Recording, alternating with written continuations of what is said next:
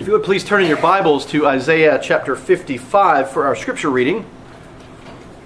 Isaiah 55, verses 1 to 11 is our scripture reading this morning. And then our sermon passage is 2 Samuel chapter 23, verses 1 to 7. 2 Samuel 23, 1 to 7. That's our sermon passage. But before we get there, our scripture reading is Isaiah 55, 1 to 11.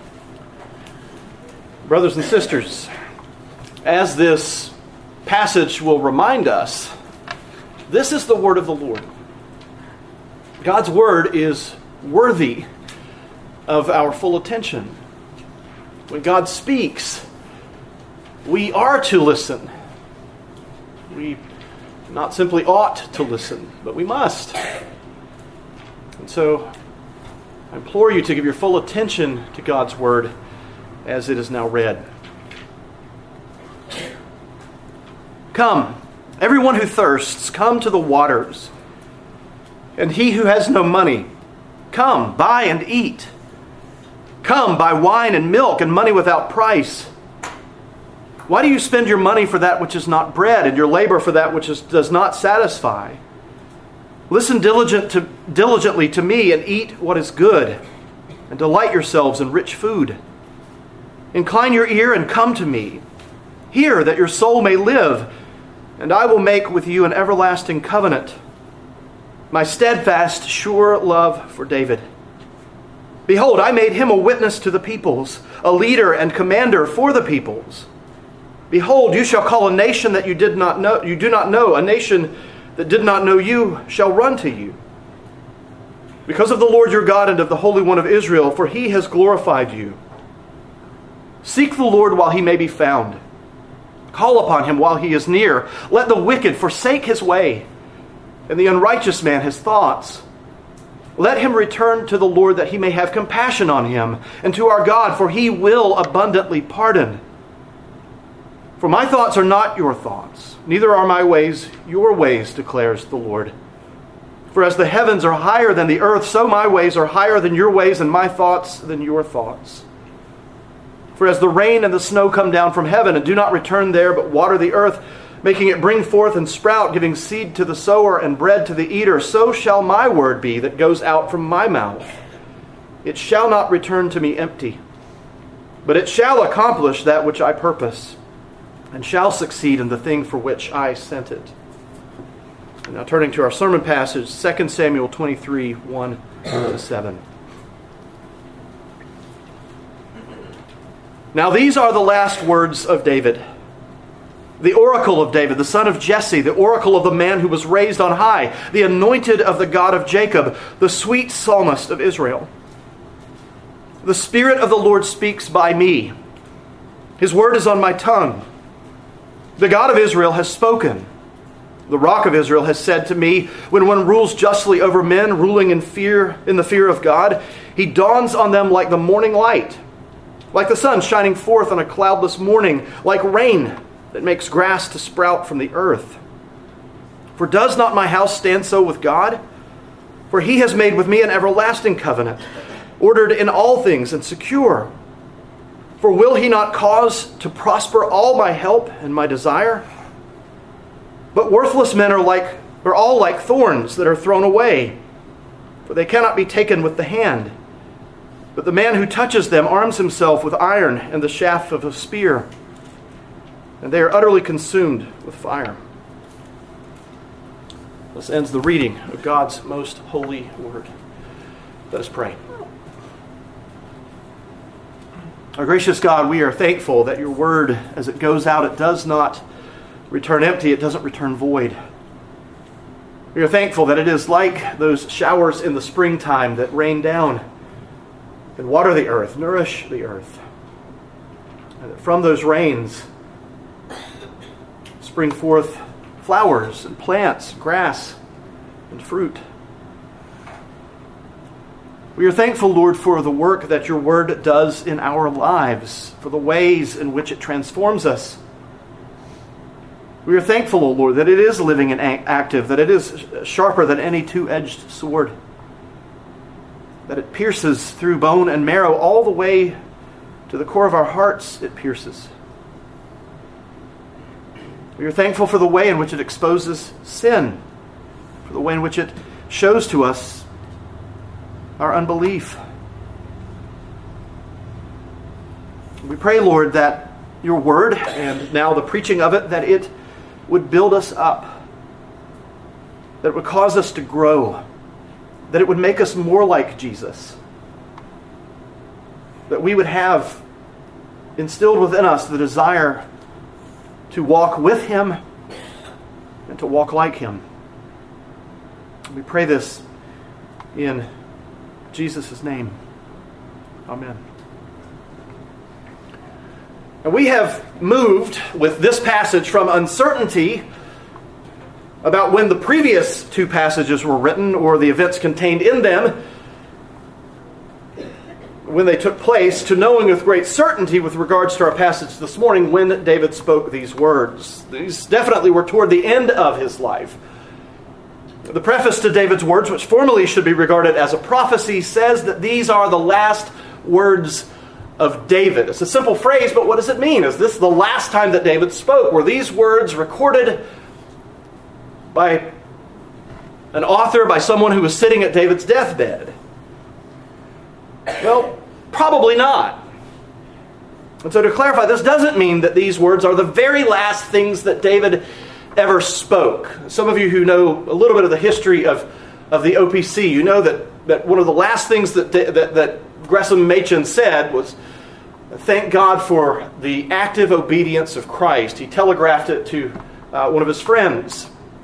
It wasn't necessarily the last thing that he said, but it was one of those things that was recorded, that was put down. And we think about that if we know the history of the OPC. We ponder what he might have meant, but we also, when we come to realize what he meant, we're grateful for the active obedience of Jesus Christ. And so these aren't the last words that David ever spoke, as if he uttered these words and then he breathed his last and died. Rather, it means that these are the last official words of David as King of Israel. These are, as Dale Davis puts it in his commentary, David's last words on record. Or possibly, as one commentator says, that this oracular utterance of David is the last to be included in the books of Samuel, because David does make a few more pronouncements in 1 Kings before he dies. So we read these quote-unquote last words. We don't have to say that with our fingers crossed behind our backs as if we're saying some sort of white lie. These are the last official words of David's statement as king, at least as contained in the books of Samuel. But the story isn't finished. There's still the rest of chapter 23 to go and chapter 24. But these official words are placed here immediately following David's song of deliverance for a reason. These two, the song of deliverance and this oracle, are sandwiched between two sections in which David's men are commended. And so we have at the very center of this epilogue of 2 Samuel, 1 and 2 Samuel, at the very center of this, we have as the meat the song of David and this oracle. And on either side of that, we have these commendations of the mighty men of David. And then on either side of that, on the outer edges, perhaps we might call it, if it were a sandwich, the bread, we have Saul's great sin, which David is commanded by the Lord to correct in chapter 21. And then chapter 24, the last chapter of 2 Samuel, we have David's great sin, for which he has to make atonement to the Lord. And so this oracle, in conjunction with David's song of deliverance and the two passages about his mighty men, it stands in stark contrast with that final chapter of the book, in which we have the account of this last sin of David. And so in light of that passage, if you've read to the end of 2 Samuel, you know what happens there. But in light of that passage, this great sin, David does a census of the people, but he does it for prideful reasons. He does it for wrong reasons. His motives, his intentions are wrong, and he's very strongly corrected by the Lord. It makes us understand that this passage today is a fairly idealized version of David's time as king. But it's an oracle, it's a prophecy, and the fact that it is, it reminds us that ultimately this passage is about a king and a kingdom that for David and for those during his time is yet to come. So I would ask you to consider this thought as we work our way through the sermon today. The promise God made to David in the form of an everlasting covenant was a promise about the coming of the Lord Jesus Christ. The promise that God made to David in the form of an everlasting covenant was a promise about the coming of the Lord Jesus Christ. The sermon has three parts today. The first part, the sweet psalmist of Israel. The second, the one who rules justly. And the third, plowshares into spears. Again, the sweet psalmist of Israel. The second part, the one who rules justly. And the third, plowshares into spears. So let's look at the first part of our sermon this morning, the sweet psalmist of Israel. Verse 1, as we've already seen, says that these are the last words of David. And then the author goes on to describe what follows as an oracle of David, the son of Jesse, the man who was raised on high, the anointed of the God of Jacob, the sweet psalmist of Israel. Now this could serve as a job description for on David's LinkedIn page. It's concise, it's precise, and it lets you know what the author thinks about David, who he is. And yet, the final chapter of 2 Samuel looms. It's like a dark shadow on the horizon if you are aware of the end of this book. It looms there. It tells us of this last egregious sin committed by David. And so this oracle of David is an idealized version of the Davidic kingdom that can only be truly realized by another in the Davidic line. Now, by referencing the fact that David was the son of Jesse, the author is reminding his readers, he's reminding us, that David had humble beginnings. David was a shepherd. He was the son of a shepherd. He was not the son of a king. He wasn't the son of Saul. He was a nobody. He was the youngest of Jesse's 8 sons. Samuel met the other 7 sons, and the Lord rejected all of them before David was found and brought before Samuel. And then the Lord said to Samuel, "Arise, anoint him, for this is he." But this youngest of Jesse's sons was raised on high. He was elevated to the highest position in all of Israel. He is the one who Samuel anointed. The anointed of the God of Jacob. And you remember that anointed is English for the Hebrew word Messiah. And David set the standard for all of the kings to follow, not Saul. Saul, in a sense, is erased from the memory of Israel, at least in any positive sense. But the choice of David was surprising. When we were in 1 Samuel chapter 16, the passage in which Samuel seeks out the next king of Israel, the first son of Jesse to come to him was Eliab. And Samuel was certain when he saw Eliab that he was the one. Surely the Lord's anointed is before him, he thought. But God told Samuel, "Do not look on his appearance or on the height of his stature, because I have rejected him. For the Lord sees not as man sees. Man looks on the outward appearance, but the Lord looks on the heart." Now you remember that Saul was an impressively tall man. That was part of the reason that he was chosen by Israel to be their king. He stood a head taller than every other man. And apparently Eliab was the same way. Samuel was struck by the stature of this man. Even today, there's a lot of talk about privilege, about advantage. There is a height privilege. Those people who are very tall, not exceedingly tall, not ridiculously tall, but taller than most other people, they do enjoy a bit of an advantage in life over others. When's the last time we had a president who was under 6 feet tall? When's the last time? Can you remember? I certainly can't. Samuel was seeing just like the people of Israel were seeing, which is the same way that we often see. We see tall men as the epitome of a leader, of someone who ought to rule. But the least of Jesse's sons was the one the Lord picked. Saul was impressively tall, we saw. David was young and little.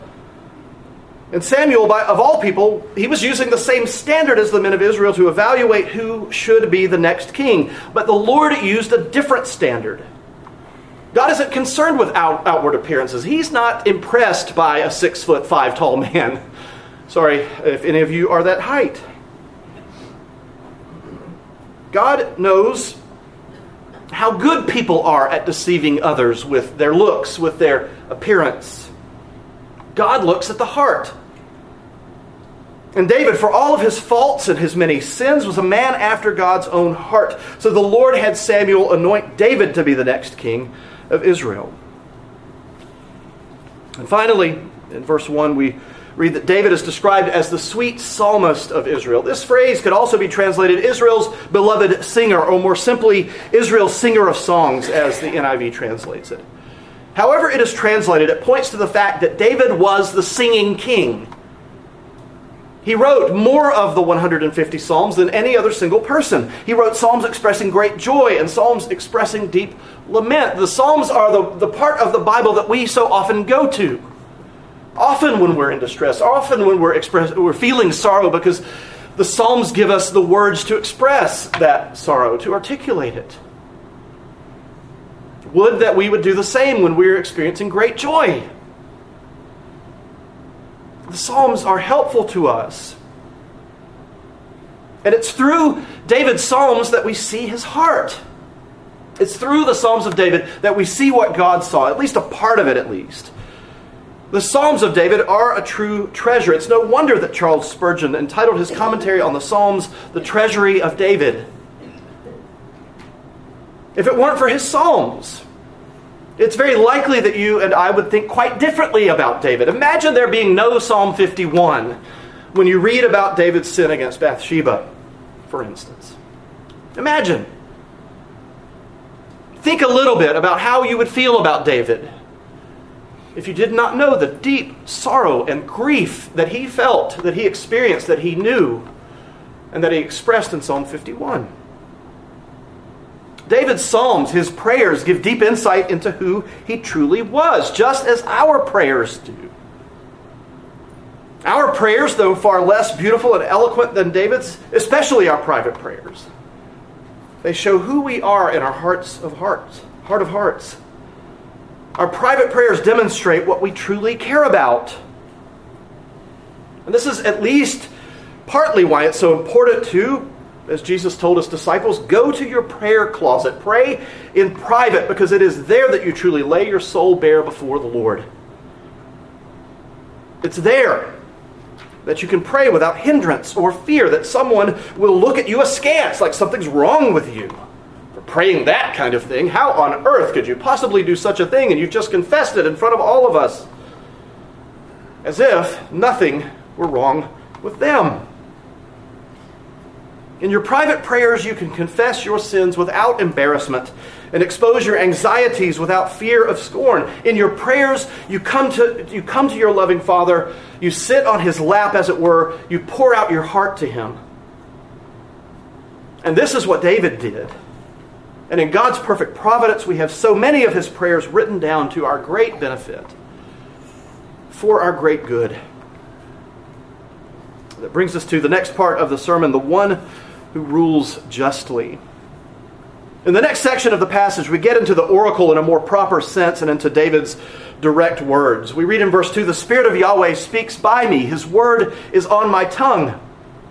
Here David articulates the direct divine inspiration that he receives as the oracle of the Lord. Now, David isn't speaking generally here about how God used people through whom to speak, and yet it does offer insight into the process about how God inspired those men who wrote the Bible to set it down.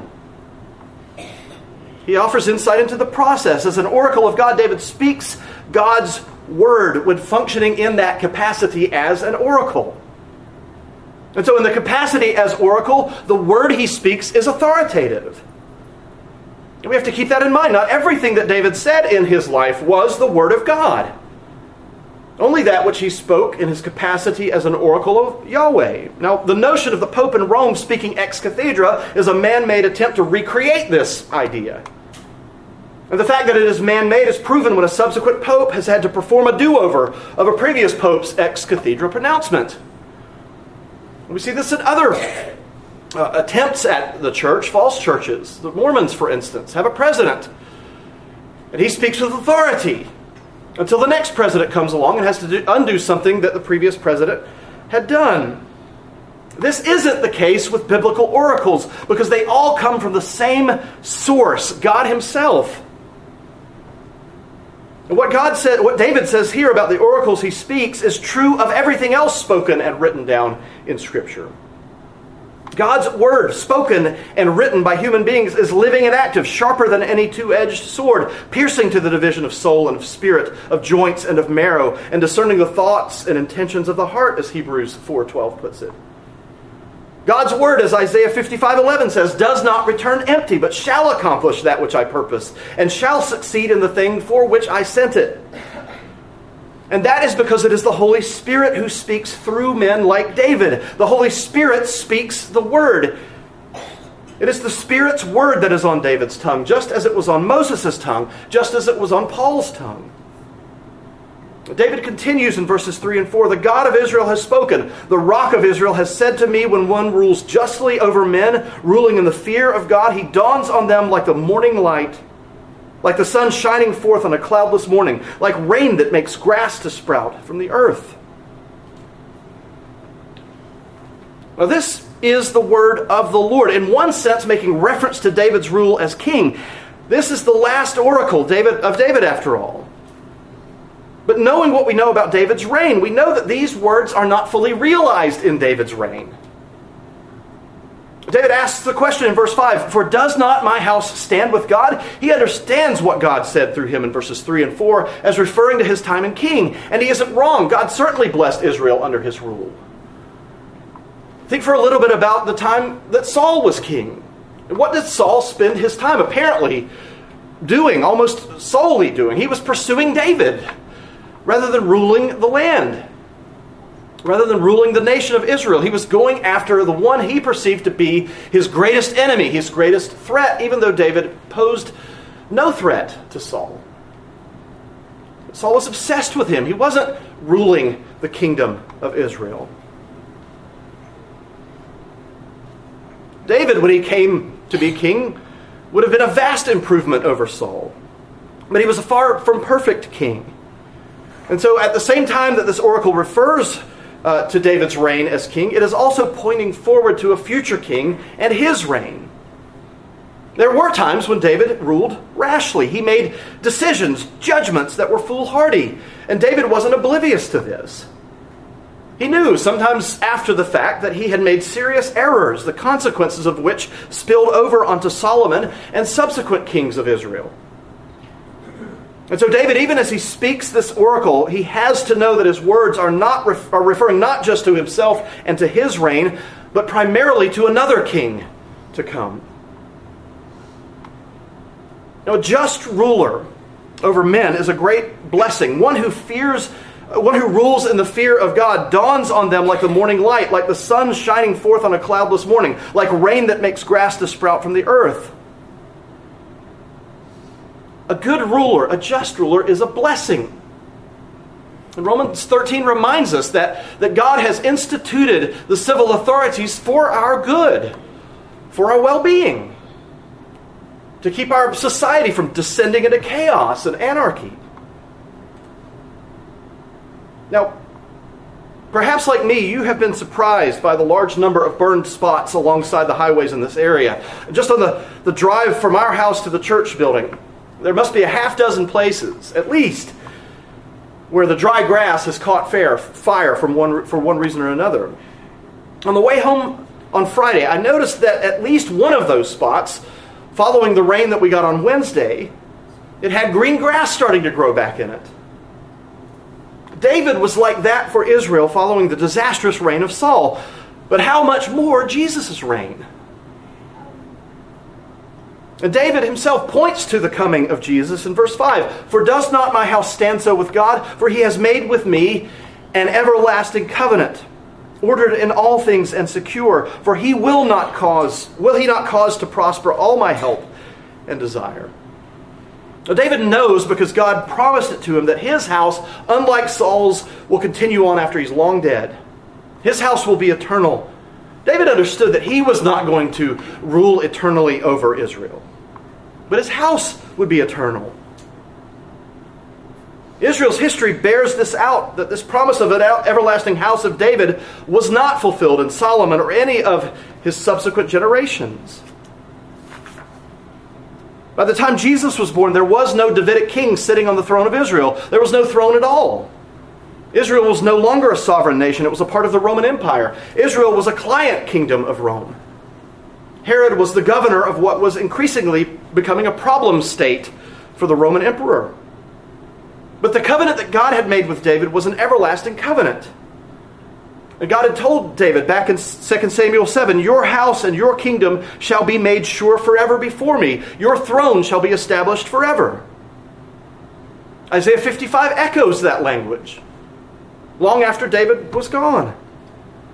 And David took this promise to heart. He knew that the covenant was ordered and secure. He had faith in the promise of God. He had faith in the promised one of God. And so these words that David utters in these verses, they are true of David because they pointed forward to the one who would be born in David's line, his descendant. But his kingdom, as he told those around him, was not of this world. His kingdom, Jesus' kingdom, was a continuation of David's, but it was also an intrusion of a new kingdom into the world. This new kingdom isn't a physical kingdom with a physical throne. It's a spiritual kingdom in which the King, Jesus Christ, is enthroned in the hearts of his people. And the Lord will cause all David's help and all of his desire to prosper because it means salvation for sinners like you and me. Indeed, in fact, the word translated help in the ESV is the Hebrew word for salvation, to save. David understands that God is going to bring about his salvation and the salvation of all who belong to the Lord. That brings us to the third part and the final part of the sermon today. Plowshares into spears. In the last section, verses 6 and 7, the tone and tenor of David's oracle changes. He shifts from the righteous rule of the promised king to evil, worthless men. He says that these men are like thorns that are thrown away, for they cannot be taken with the hand. The Davidic king is like rain that makes grass sprout forth from the ground. Grass is sustenance for sheep and cattle, which in turn are sustenance for people. But thorns are no good for anyone. When I was a teenager, my grandfather paid my older brother and me to go out into the pasture and dig up thistles. They're a little different than thorns, but they're no trifling matter. We couldn't simply mow these things down because each thistle plant had thousands of seeds on it. And when you mowed them with a large mower, it would just send the seeds flying everywhere. And that would result in even more thistles growing up. These plants could not simply be pulled out of the ground because their leaves have sharp needle-like points that go straight through gloves. And so my brother and I, we had to use shovels and hoes and other implements to dig the plants up. We had to put the plants in wheelbarrows and wheel them off. We had to heap them on piles, and eventually, once they were dried out, burn them. It was arduous work. It needed to be done because the cows wouldn't eat the thistles. And eventually these thistles would take over the pasture. They would crowd out the grass. It would leave nothing for the cows to eat. And these worthless men, David says in this oracle, they're like thorns. They're like thistles. They're of no use to humanity. You remember that thorns are the result of the curse pronounced on Adam because of his sin. Thorns make our toil in the earth that much more difficult. Thorn plants take water and nutrients away from beneficial plants. And so they must be dug up and destroyed. But the implements used in verse 7 to deal with these thorns are implements not of the garden. They're implements of war. Not hoes or shovels or plowshares, but spears. In other words, those who oppose God's kingdom will ultimately be dug up. They'll be placed on a pile. They will be burned. Jesus uses very similar language in Matthew 13:40-42. Just as the weeds are gathered and burned with fire, so will it be at the end of the age. The Son of Man will send his angels, and they will gather out of his kingdom all causes of sin and all lawbreakers, and throw them into the fiery furnace. In that place there will be weeping and gnashing of teeth. Jesus was not a Birkenstock-wearing hippie. He talked a lot about hell. He talked about its dangers. He talked about the things that will lead you there. And Jesus is speaking exactly of that which David speaks in his oracle in our passage. What David had revealed to him, what the Lord had revealed to David in types and shadows, Jesus reveals to us explicitly. In fact, Jesus is the only one who can speak this oracle in full truth. Jesus is the one. He is the Son of Man. He will come on the last day in judgment of those who hate him and refuse to believe in him. These words of this oracle of David, while partly true of David's reign, they are far more true, completely true, of the reign of Jesus Christ.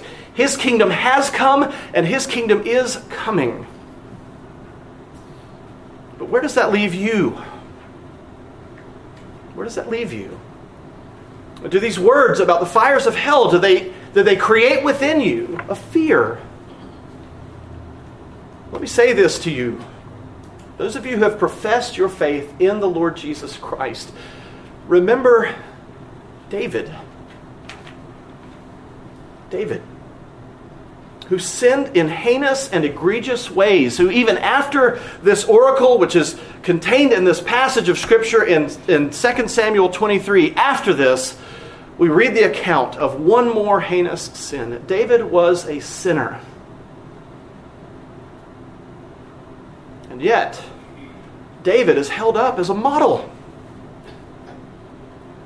David is held up in this passage as the one who ruled justly. God regarded David as his faithful son. And he did so because of David's truly faithful son, the Lord Jesus Christ. And if God can do this for David, who was a murderer and an adulterer and a liar, God can and he will do this for you. Your sins, heinous though they may be, are no more heinous than David's sins. David was a man after God's own heart. And if you believe in the Lord Jesus Christ, you are a man, you are a woman after God's own heart. And you too will stand on that day of judgment. You will not fall. You will not be burned. But if you don't believe in the Lord Jesus Christ, if you refuse to repent of your sins and put your trust, your hope, your faith in him, then let this be a grave warning to you. Repent and believe. And you have no need to fear the fires of hell, which will burn for eternity, and you in them if you don't repent and believe. If you do believe, then you will enjoy the everlasting presence of the triune God. And you can live your life now without fear of judgment in the future. And that, brothers and sisters, is good news. Let us pray. Our gracious God, we are thankful for our father in the faith, our elder brother, David. We are thankful for his psalms, for those prayers that he recorded that were set down in Scripture. We're thankful, Lord, that we have been given insight into his heart. We're also thankful, dear Lord, that we have had his history recorded. All those things that are good, but also, Lord, those things that he did that were terrible and heinous. More than all this, Lord, we are thankful because you were faithful to David. You were faithful to your promise to him. You kept your covenant with him when he so willingly cast it aside. And we know, dear Lord, that you are the same with us as you were with David. We pray, Lord, that you would remind us of your faithfulness to us, especially when we are unfaithful. We pray, O Lord, that you would gently humble us, that you'd help us to resist temptation in ways that David failed to resist. We pray, Lord, that when we do give into temptation and when we do sin, that we would be quick to repent, that by your Spirit you would fill our hearts with sorrow and lament over our sins, even as you filled David's heart with sorrow and lament. We pray, dear Lord, that in place of that sorrow and lament, you would fill us with joy and hope and peace. Not because we are so faithful, but because Christ Jesus, our Lord, the Son of David, was perfectly faithful in every way. He was faithful to us and faithful for us. And in him, O Lord, and for him we give thanks. We pray this in his name. Amen.